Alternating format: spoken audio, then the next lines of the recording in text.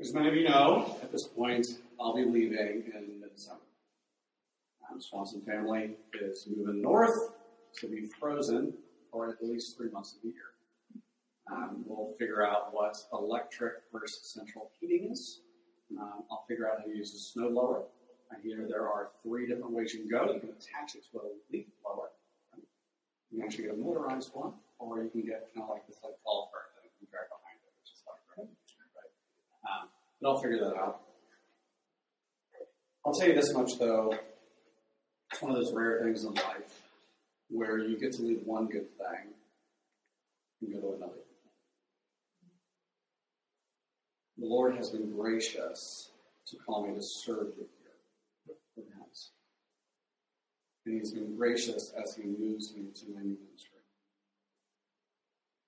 I'm not saying it will be easy, and I know for a fact that this part is hard. When I think about things I will miss here in ministry, it is your faces that come to the forefront of my mind. I will miss you more than any of the paperwork or any of the trips, or honestly most of the people that come to our church. Because my heart's for you guys. I'm going to miss you. If you ever want a vacation in Ohio and you need a place to crash, and you want to look at cornfields, feel free to give me a call. You'll gladly have a place to stay. I love you all, like little brothers and sisters, and I look forward to hopefully spending more time with you in the future, just in a different capacity. And I'm so serious about coming to visit me. You're welcome to. It's farmland. Depending on what type of hunting season it is, we can determine what will be for fun. So I had to ask myself, what can or what should I say to people I love, whom I will no longer get to be with? I'm not dying, but I am moving on. So today starts my last series with you. It's entitled Last Things. What I'm going to do is give you the last words of 3 men in Scripture: Moses, Jesus, and Paul. I could have given you my last thoughts, but as you know, I am not Scripture. And I hope most of what you learned from me could have been learned from that. You see, Moses, Jesus, and Paul put into perspective the way we should live as the people of God, both as the church at large, which you will be for the rest of your life, and as a youth group in which you will be for some of you the next 5 months, and some of you the next 5 years. So how we live as the people of God, as the church, as the people engrafted into the people of Israel. And here they point us to the promise.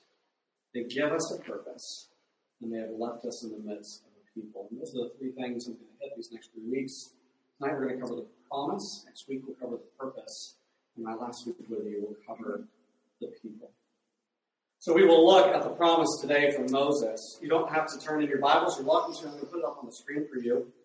It's found in Deuteronomy 31. These are the last words of Moses. So Moses continued to speak these words to all Israel. And he said to them, I'm 120 years old today.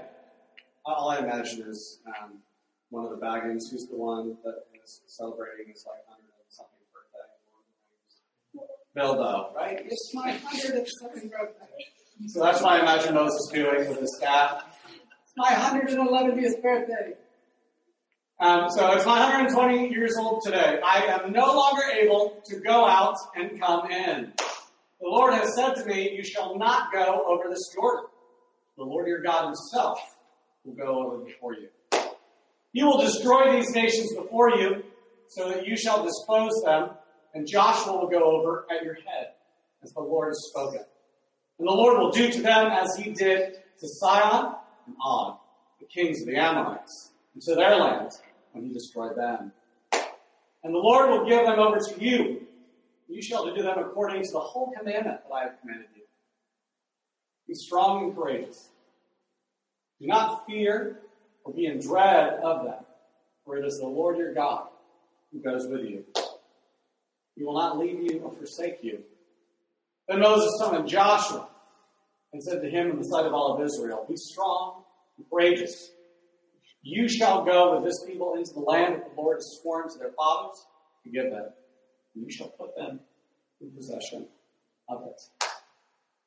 It is the Lord who goes before you. He will be with you. He will not leave you or forsake you. Do not fear. You can end here, not have to go further, or be dismayed. Let me pray with us. Father God, as we examine some of the most important sections in Scripture as they are called by our leaders on what to consider when they move on, Lord, may these passages bring us more clarity as how we should live as your people, namely a people under the promise. And Lord, may we cling to that promise. In your son's name I pray. Amen. Destination Unknown, one of my favorite and Joe's favorite television shows with Josh Gates. Josh Gates! He's amazing. Love Josh Gates. I can't say a lot of that, but it was a great show. So Destination Unknown. Some of you know this. Some of you were in second grade when it happened. I never thought I would live in Texas. Ever. 10 years ago, I had put in for about 30 jobs all over the Midwest. It was in the middle of a recession. No one was hiring. And come to find, no teacher was leaving their job when the economy was bad. And I came to visit Texas to see my mom and dad here. Tommy, my little brother, was moving into a new apartment. At that point, Tommy, oh man, he switched apartments so often. It was like every 6 months. It was the worst. That guy could not get satisfied. So him and his big brother helped him come move because he needed some muscle to help. So they flew me in for the weekend.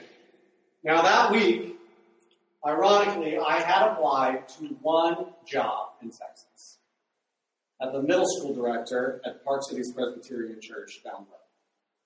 And so when I walked into church, Christ Community Church at Fishers Elementary on a Sunday morning and met with Pastor Jamie, I told him, Jamie, can you get my name to the top of the list of that job? I know you know people. And Jamie asked me a question that would be a question that would change the course of my life. He said this, you want to move to Texas? And I responded with, I don't want to die here, but I'd love to do 5 to 10 years of ministry here. And the next morning, he offered me a job. And I hung up the phone and laughed. And then God made it clear, as I talked to many of your parents in the room, and many of my mentors, that this is where I was supposed to be. And as of early August, I thought I would be in Texas for the next 5 to 10 years. As of last week, I know I won't be. Yeah, little brothers and sisters, you might have plans, hopes, destinations that you think you will end up in the next 1, 5, 10 years. But I promise you this. If you're a Christian, God is going to put you right where He wants you. And sometimes He doesn't ask you. Your destination for tomorrow is unknown. It will always be unknown, even with all the plans that you make. Honestly, you might make plans, but I can promise you, God tends to laugh at those. We have one destination. We have one destination. We're all heading to it. The same destination that Moses spoke of as he spoke to the Israelites. Next slide. The promised land. One of the beauties of the Christian life is that we all know where we're headed. We all do. And we don't know exactly how we're going to get there, but you and me and every other Christian is heading in the exact same direction. We're heading to the same destination. We're heading to a promised land. The promised land isn't just a small peninsula, but a new creation, a new heavens and a new earth. Why? We are a people of a promised land because we are a people of a promise. Again, we are a people of a promised land because we are a people of a promise. Well, what promise? It's the promise that God has said to His people in the wilderness, and Moses says to his people, and then Moses repeats to Joshua, namely this, that the Lord your God has gone before you. Yes, I don't know where tomorrow will lead you or me, but I know our God is already there. And we can know that and still be anxious and scared. Think about it. That's why Moses has to remind his people to be strong and courageous. Because even though they've seen the miracles of God, even though they have seen how God has led them through the wilderness, even though they have seen the Ark of the Covenant, the Shekinah glory, the quail, and the manna, they still doubted the next step. I'm scared. I'm very scared of the next week. That's recorded on camera. They'll probably watch it later.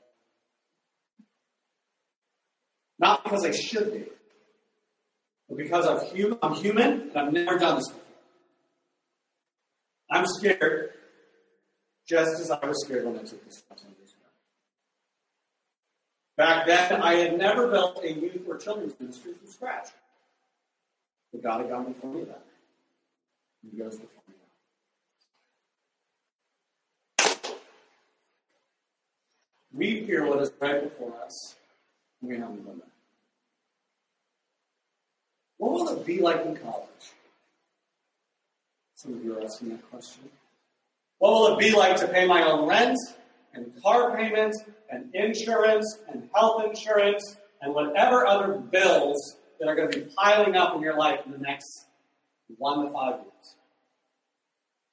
Will the person I am dating break my heart, or will there be something more? Will this job set me up for future success? Will Yak be super different without AJ?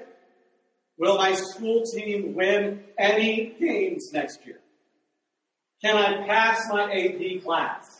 I just didn't take AP classes. That was the way I got around it. Can I pass my AP class?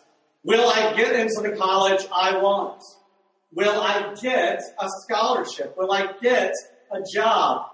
I don't know any of the answers to any of those questions for you. I know 0 of them. 0. I have some guesses, right? Some of you are very talented, and I'm like, I can see that the Lord will put them here in the next couple of years. And sometimes that happens. Perfect example. Sam Wyatt, he's back in town. Right?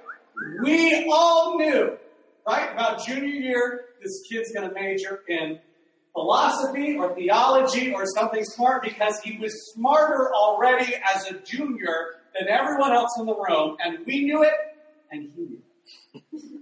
Right? We knew that. And so we had a guess, this is where the Lord's going to put you. Alec Witzel Gonzalez. When that boy was in Yak, y'all, there were days where I was on my knees praying to the Lord, right? Save this boy's soul, direct his path, catch his heart. And he went to the Marine Corps. And we prayed that would give him some sense of discipline. Not because we thought Alec was stupid. Alec, too, is one of the smartest guys that I have ever had in my now almost 20 years of ministry at some level or another. But he was a little crazy. And we knew he was going to manage something, right? Whether that's his own business, whether that's a department, or whether that's the prison farm. We didn't know what. But we figured it would be something. And now he's starting as a graduate student at Boston University. No one guessed that. 0 people. But that's how the Lord sometimes works. Sometimes it's clear, and sometimes he sets you up early and moves you, and sometimes he's unclear.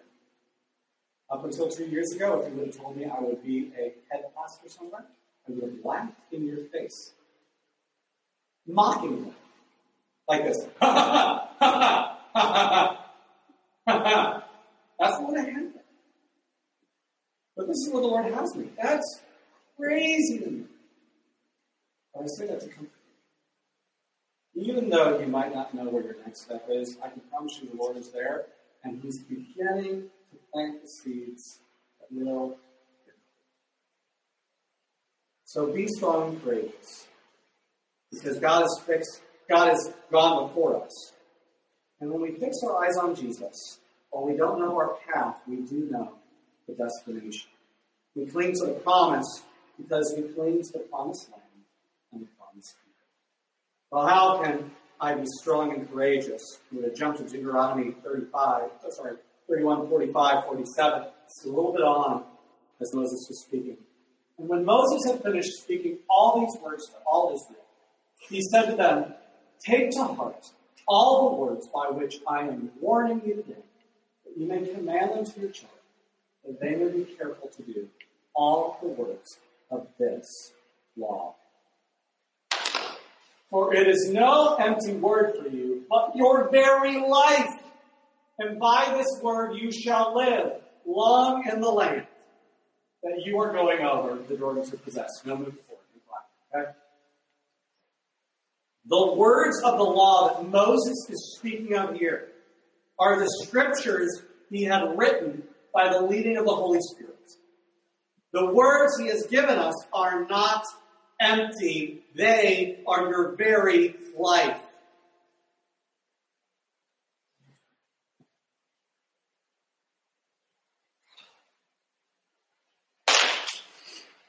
If you want to live courageously, if you want to be strong in life, you must know this book. You must know the Bible.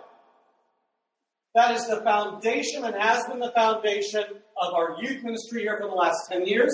It has been the foundation of the church since 33 AD. It has been the foundation of the people of Israel since this moment in history. Know the Word of God. That's how you are strong and courageous at the end of the day. As your spiritual older brother, if I have given you any other advice differently than this, it would wreck your souls. Little brothers and sisters, you have the very promise of God at your fingertips, the Bible. His gift to you is both His very Word and the Word made flesh. You, being strong and courageous, will be greatly tied to your leaning on and leaning into the law He has given. And when you do, Christian, I can promise you this because the very words of God, you shall live long in the land that you are going over the Jordan. Your life on this side of heaven will be beautiful. I'm not saying it will be easy, but it will be beautiful. Because your life on the other side of death has already been decided.